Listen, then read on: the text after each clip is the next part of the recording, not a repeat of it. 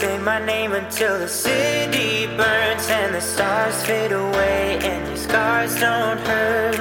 I will hold you till the sun comes crashing down. I'm yours until the end of time. Hey everyone, welcome to the Restored to More podcast, a listener-supported podcast that is dedicated to restoring marriages to wholeness in Christ after being affected by pornography and sexual brokenness. After betraying Charity with pornography and unwanted sexual behavior, we had no idea how to rebuild our relationship, or even if it was possible to restore what was broken. Today, by God's grace, we have learned how to connect again, laugh again, and rebuild spiritual, emotional, and sexual intimacy to an even greater experience than before. Our goal is that as you hear our story, the stories of others, and the knowledge needed to heal, you too can have a marriage that is becoming restored to more. I'm yours until the end of time. Update everyone! Course 1 registrations are back open. Whoop whoop! This is an 8-week course starting Thursday, September 14th that is designed to help you and your spouse start the journey to becoming restored to more. It will be led by R2M certified coaches Cody and Michelle Larson. We will be focusing on how to cultivate safety and trust, healthy communication, deal with triggers, and begin to discover how God can use crisis to create closeness. You can see all the details on our website and can register today at www.restoredtomore.com/courses. Also, if you have appreciated this podcast, a great way to say thank you is leaving a 5-star rating and a positive review. These reviews help more people find the podcast and experience hope and healing. Say my name until the city burns. Hey everybody, welcome back to another episode of Restored to More. We are so excited for you guys to meet our guest today, Ed Corey. Ed Corey was introduced to us from Jim Wilder, which was our very first podcast outside of Charity and I doing ours. And we are so grateful because Ed has an amazing heart, amazing ministry. Let me tell you a little bit about him. So Ed Corey, for more than 40 years, has worked with substance abusers and their families in diverse settings. He comes from pastoral counselor, trainer, writer. Ed's work has encompassed outpatient counseling, jails, transitional housing for homeless addicts, in all phases of residential treatment. He's the president of Equipping Hearts and has written several books, including the Restarting Workbook and Facilitator's Guide, Becoming a Face of Grace, and with Dr. James Wilder, also with other authors, Jim Wilder, Chris Coursey, and Sheila Sutton. He wrote Joy Starts Here, The Transformation Zone. He also wrote the Connexus Program and Belonging with Dr. James Wilder. So grateful to have you on the show, Ed. Thanks for being with us today. Thank you. I'm really glad to be with y'all. So you reached out to us and you were like, hey, I'm writing this new book. God's doing a revelation in my heart, in my mind. I mean, you've been in this space, for 40 years. I was reading your bio and about you, and it sounded like in 2015, you went back to the drawing board and you're like, I did. There's more here. So I would love to hear about that journey, and then we'll get to your testimony as well, because I love that you speak out of your brokenness. But tell me what happened in 2015 and what led you to even starting this journey of grace. Okay. I met Jim Wilder in 2003. And some of the stuff I heard him teach about the brain changed the way I thought about addiction, because people in the field of addiction know that treatment doesn't work very well. And when I heard Jim talking about the brain, I was making the connections like this is this, and this is this, and this is this. So we ended up working together to create Connexus, which was rooted in scripture, but borrowed a lot from brain science. And over the years in traveling and training people to do groups based on that, I realized there were a lot of people that could not get past the brain science. Churches that were more conservative, or just they'd never heard of why brain science could be important.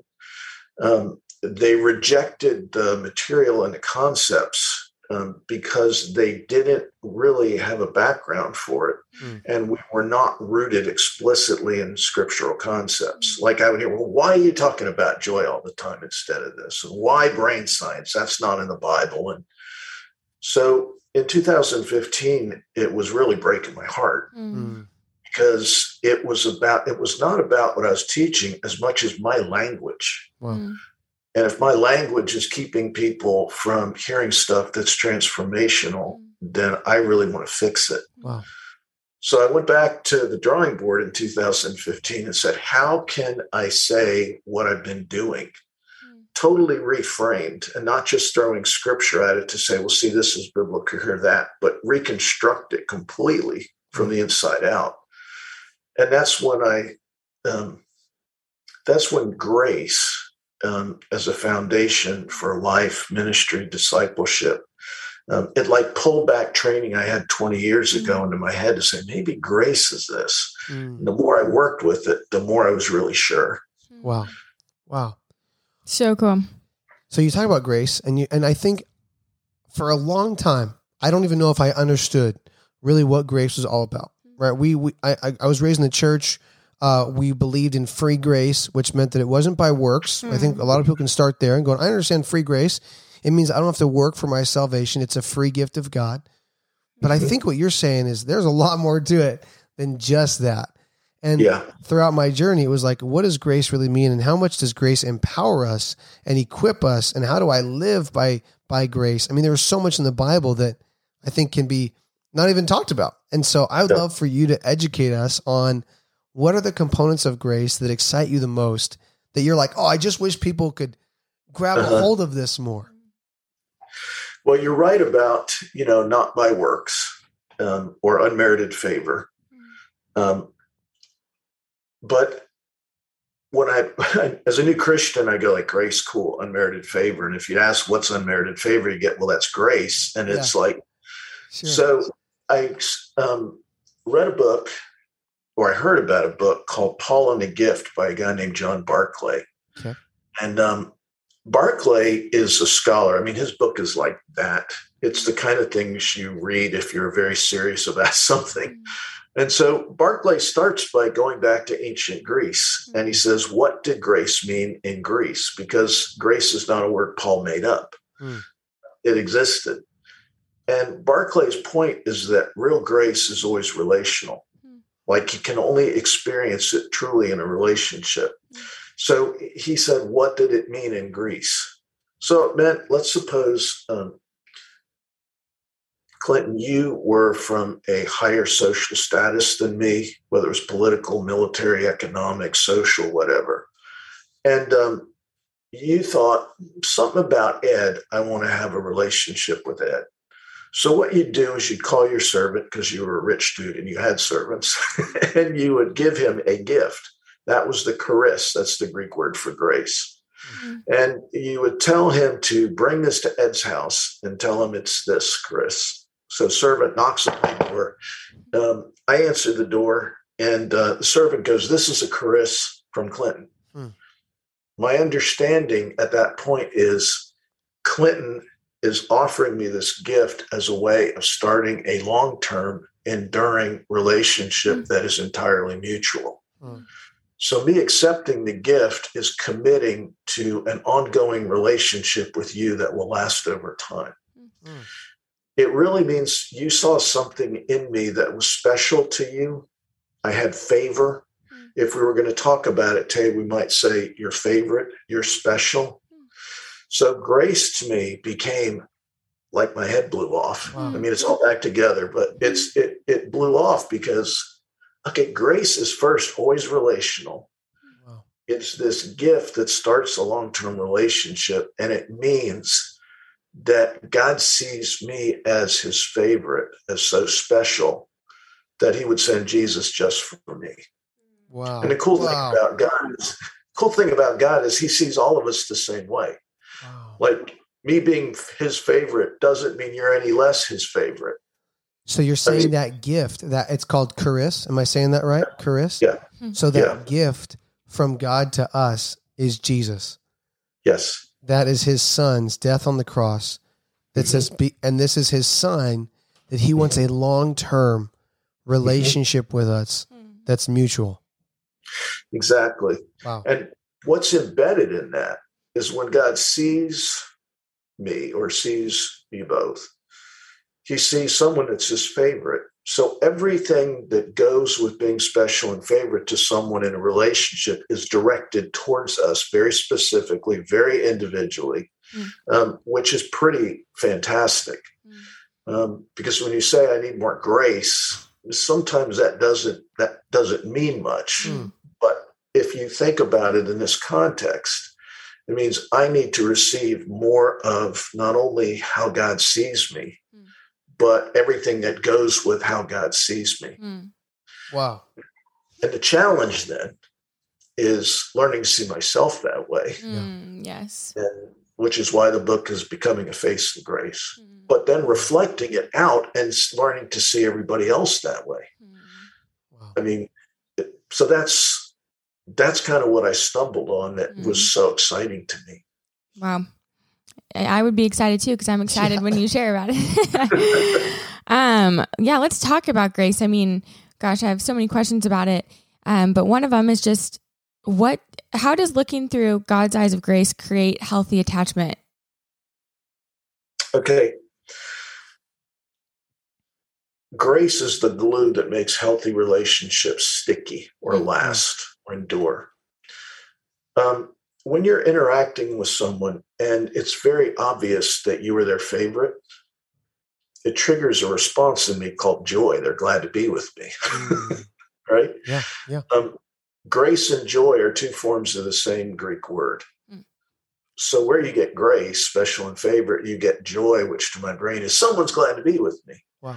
And that is the basis for bonds that are healthy, that last and that endure. Learning to see myself that way allows me to walk in the freedom of being special and favorite without having to prove myself. So when you think about what kind of things make relationships stick, being special and favorite is not only good for us emotionally, but it's great for our brains. It's great for our neurochemistry. It's great for us spiritually. Wow, that's good. That's good. And then what you had said, I think, and talk about in the book a little bit, is how it's really crucial because what or who I love the most determines behavior. Yeah. And so now it's not only, oh, I love you and I want to be with you, but when that could be that's either going to be in a very healthy way, or it's going to be in an unhealthy way, or it's going to be to an unhealthy person or an unhealthy thing like pornography, sexual addiction, substance abuse. And so those are now we're kind of messing up how we can be wired, how we're supposed to be wired in the presence of grace. So would you say in that situation, grace is being omitted? Is it being misused? Is it misguided? Is it misunderstood? What I would say is addictions, when grace is absent or just weak, then our spiritual and neurochemical default system is fear. Wow. It's grace experienced early in life from primary caregivers and the kind of mature love they can show us that really helps displace fear as our default system, because we are born that way. We are born that unless fear is displaced, the part of our brain that's responsible for fear will organize the way our brain develops and organize the way we view life. When grace is absent, joy is low, but it doesn't mean that we still don't need special and favorite. So a whole lot of other things can substitute for special and favorite. I call them the 4 deadly P's. They're the things we do intuitively. As infants, we can please, perform, avoid pain, maximize pleasure, but those definitely lead to the development of addictions. So if you're talking about sexual addiction, substance abuse, ministry addictions, performance addiction, porn addiction, it's coming because grace was missing or weak in areas we needed it. Wow. And a key part of recovery is not just we quit it. It's just that fear has to be addressed and displaced. Because otherwise we switch addictions. Okay, So so good. this is good stuff here, Ed. Let's go there. Yeah, let's go here. Right? Yeah, it's good. Let's do it. Okay, first of all, this is so good. We live in a culture right now that is just anxiety driven, fear driven. The media is spreading fear like crazy. We live in a time right now where, regardless of the views that we personally have, there is a lot of fear. There's fear from people that are on this side, and there's fear from people that are on the other side. And so what we're talking about is that this fear, we can see how powerful it is driven in society. But if we're willing to look inward, I think what you're asking us to do is, how much has fear driven our life? And where are we being driven by fear right now? Is it a fear of financial hardship? So we're addicted to work. We have workaholism. Are we fearful of unacceptance? And so we're performing in every area of our life. Are we fear-based that we are unlovable? And so we are people-pleasing in a way that's trying to make us lovable. And that's what I hear you asking is like, hey, and it's connected, and the problem might not have stemmed with you. What I hear you saying is there might be this area of our life we got to look back in and go, well, where were you not nourished in a way that developed grace and joy, and where did fear start taking over? Yeah, that's exactly right. And I want to say that perfect parents are as common as unicorns and flying horses. Okay. So this isn't, we get to blame mom and dad because that we always knew they screwed us up. No, that's not it. Yeah. Parents kind of give what they have to give. Yeah. Totally. So if they've got a gap in an area, we'll probably have a gap in that area where we just haven't experienced special and favorite to the degree that we need it. It's not that anybody did anything wrong. That's the thing. This isn't about creating a culture of victimhood and people that victimized us. It's just saying we live in a fallen world where fear is our default system. We're born that way. And it's not even that they did this so fear became our default system. It's just we're born that way. Wow. It just has to be displaced. Can you tell me those 4 P's again? You said them kind of quick, and I want to get them, and I want our listeners to get them. You said, go ahead. Yeah, they're the 4 deadly P's. I don't like P's anyway, so now I can really. That's good. Pleasing, performing, which are really about our sense of security and significance in life. The other 2 have to do with pain and pleasure. 1 P is about pain, avoiding the things that make us feel uncomfortable or just bad. And the other is figuring out what feels good and maximizing it. So it's kind of, those flow directly from fear, and they tend to cause us, we tend to have fear-based attachments in those areas where grace is missing or absent. Okay, so you had mentioned that if we don't get this thing right, then that's how you'll go to another addiction. And we've seen that a lot. Like when Clinton was in recovery, he would be like, yeah, great, these guys are sober, but now they're addicted to work, or now they're addicted to food. And he was like, I don't want that. So how do I not? Because you can like white knuckle it, and you can just like put up every block possible and work so hard, and then fall. And you're not going to the root of what you're talking about and addressing those deep-rooted issues. And so my question is, how do you overcome the fear? How do you start overcoming this so you don't just move on to another addiction? Right. Yeah, how do you displace the fear? That's good.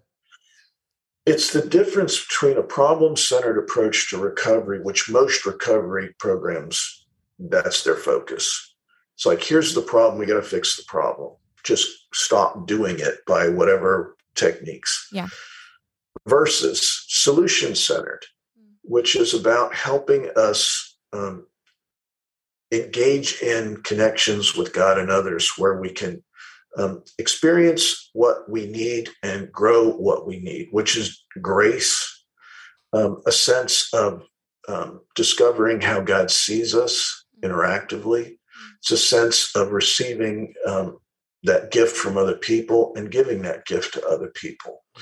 That's why in the book and the other books, it's all about, here are the activities that you can be doing to start displacing fear. And it's about connecting interactively with God, but it's also about connecting interactively with others that are all working through grace. Wow.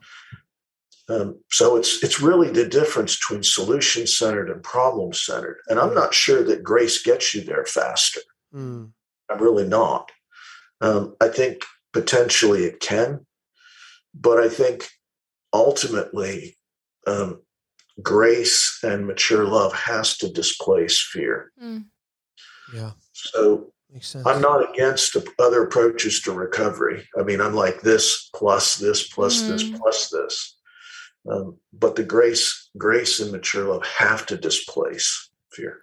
Now, I also want to ask another question, and I think, we have listeners here, and mainly the audience is, men and women who are going through, betrayal trauma and brokenness from pornography and addiction sexually. And so I probably have some women listeners who are in the betrayal section and are listening. They're going, okay, but how much grace do you keep extending when they've hurt you so bad? And I don't want to give him grace, because if I give him grace, that means that he's going to justify it and he's going to keep looking and he's going to think it's okay. And so what would you say to the wives who are in that seat and they're listening and they're like, okay, everything you're saying sounds great, but I don't want my husband to take advantage of that. And I don't want him to use that against me if I keep on extending grace. What would you say to her?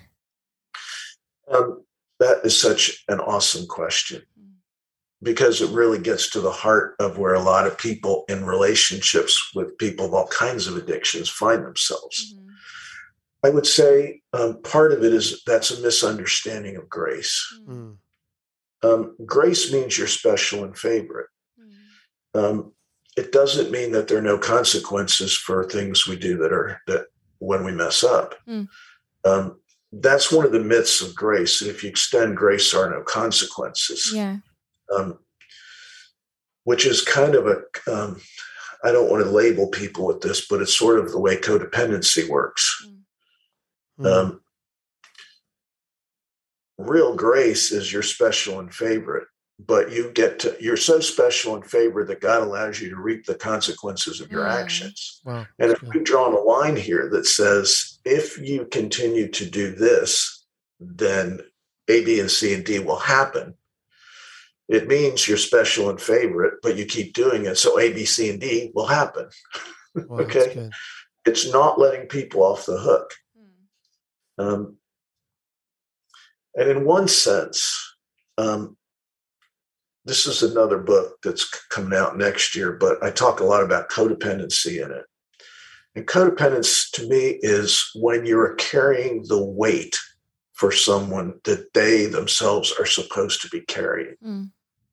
Codependency is all about weight distribution. Like, am I carrying my weight, or am I trying to carry his or her weight because I'm afraid of what will happen if they don't? See, the part of the question about, well, if I keep extending grace, he'll keep doing this. That's because I'm afraid of that continuing to happen. Yeah. Part of my issue then is, how do I deal with my fear of that continuing to happen? Because the truth is, I have no control over whether that will continue to happen. I can set healthy boundaries and healthy guidelines. We can work through those together. We can do that in counseling. But ultimately, it's not up to me to make sure that you do that. No, I appreciate you sharing that. I think Charity does too. Because in the beginning, there's this big thing about codependency versus trauma behaviors, and so we love talking about this because this is a big issue, right? Women that go through betrayal trauma don't want to be labeled as codependent, and we don't want to do that either. But what I hear you saying is there's a line between that. We're not saying that because your husband is struggling with sexual addiction and you're staying with him that you're codependent. What I hear you saying is, we're not saying that, and I hear you not saying that, which is great. What I hear you saying is, we also have to understand that there also shouldn't be a wife carrying the burden for her husband. That's kind of when you start talking about codependency, is when you're now providing ways for him to continue doing this harm to you, and you're thinking that you're going to save him. You have savior syndrome, and that's different. We're not talking about when you check, when you're going through and checking things out because you're an investigator, because you've been traumatized by what happens. And that's what I love what you're saying. And And grace is full of consequences. That's powerful. That's powerful to hear, Ed. I mean, we read the Bible and God says, I love you, therefore I discipline you. Yeah. And that's what you're talking about. Yeah. And there's a lot of natural consequences to wrong behaviors. Yeah. I mean, God, it's like the world works that way. Yeah. So, and it's sad to say, I wish people would respond to love, but sometimes we respond to consequences that get our attention and say, okay, I can't keep doing this anymore. Yep. I think that's more men, Ed. I think women are smarter than that. I think it's us men that are just kind of stupid and has to really come down and smash us in the toes or hit us in the nose before we change. That's not true. I'm just making a joke, but yeah. No, it's true. But I've worked with women who are addicted that do the exact. I mean, I believe it. Yeah. It's the universal dynamic that goes with an addiction, pretty much. I think. Hey, I wanted you to talk about those beeps. I was reading about that, and you were talking about these beeps, and you were saying addictions, both substance and behavioral, all flow from the root of fear, when grace is weak or missing. And then you said use the term beeps to describe addictions. Can you talk about that a little bit, what those are? Yeah, BEEPS it's an acronym that I created a while back that stands for behaviors, events, experiences, people, or substances that take the place of grace-based connections with God and others. Really what happens with BEEPS is they are the fruit of fear. If you imagine fear as the taproot, you can get some branches underground and above ground. They're the 4 Ps, but beeps grow on those branches. And the problem is because beeps change how we think and how we feel, because they trigger dopamine through the brain's reward pathway. They actually run the same circuitry that the experience of grace and joy are supposed to give us. And the more we encounter beeps, the stronger our relationships with beeps grow. The more likely they are to start even displacing healthy grace-based connections with God and others. Beeps are a jealous lover because in the end, it wants you they want you for themselves. They don't share space. They don't want to share attachment space with us. Wow. That's good. It's those pseudo drugs that we think are going to fulfill us, but in reality, they fulfill us for like a minute. It's good. Yeah. You know, I want to ask you this as we kind of wrap up here. 2 things, right? I love that you're so focused on helping us get back to joy of connection with God and with others and with our spouse. I just got to talk about this because we did a reel today, and the reel today was all about how I was running from God even as a Christian. There were parts of my heart, the hallways of my heart. I had some locked doors there, and I didn't want to go back to that, and I didn't want to open those doors. I was scared. I could worship God for these areas of my life, my wife. Our financial provision that he had blessed us with, my children. I could be thankful that I was saved. I knew I was a sinner, but there were these areas of my heart that I was just running from God in and with. And I know that your goal for people is to get back to connection with God. Where does grace play a part in all of this understanding so that we can not be afraid? Because it's fear. It was fear. Yeah. I was scared. I honestly, in my journey, and it's not about me a lot on this podcast, but I didn't understand why God didn't heal me when I knew he was able. I begged him most of my life to come in and change me. And he didn't say yes to that in the way that I thought he would. Yeah. And so those became these closet doors or even these bedrooms that I just thought, I don't want to talk to God about that because I'm scared. I'm scared of the response. Was God not able? Did he not love me enough? Yeah. And so I know your heart is for people to get back into this connection with God and really an all-encompassing relationship, not a compartmentalized relationship with God. Where does grace play a part in that? It plays a huge part. And I need to say this to preface it. It's not grace doesn't play a theological part. It plays a relational part. because you can understand the idea of special and favorite, but until you experience it, it's not real. I mean, it's real to my left hemisphere because I got the information, but it's not real to the emotional, relational control center that has to learn by experiencing. So part of there are two prongs to this. One is starting to experience being special and favorite to God in areas that are not necessarily triggering. Okay, that it's almost like if I can't go to God with little stuff, I will continue to hide the big stuff. So it's like, given where you're at, what can you start being honest with God about today? And what can you interact with him about today? And I know from experience and working with people, the more we start to experience special and favorite in the little things, it grows our capacity to eventually start talking to him about areas where the doors are closed and we've maybe thrown away the key. We don't even want to go in there. But it's a process of growing in that relationship with him till it becomes possible. That's why spiritual disciplines are important, because they are the things we can do today to help us get to places and things we can't do today. So it's always direct with God. And it's part of why in the materials and the stuff I create, there's always solution-centered stuff that gives us a taste. But the second prong is relationships with other people. Sometimes, one of the things I learned about God is you can never say God just doesn't do this because sometimes God does. Sure. But for most of us, it requires experiencing special and favorite from someone else in the areas where we do not see ourselves as that, which are often where the doors are locked and the key's been thrown away. So being able to build trust with someone in special and favorite to where we can open and start to disclose what's going on to them and still be seen as special and favorite, it's a real key. If we're talking to someone that can't see us that way, then what ends up happening is more shame and more condemnation, and the door gets slammed and locked even tighter. Because special and favorite is a huge gift we give each other.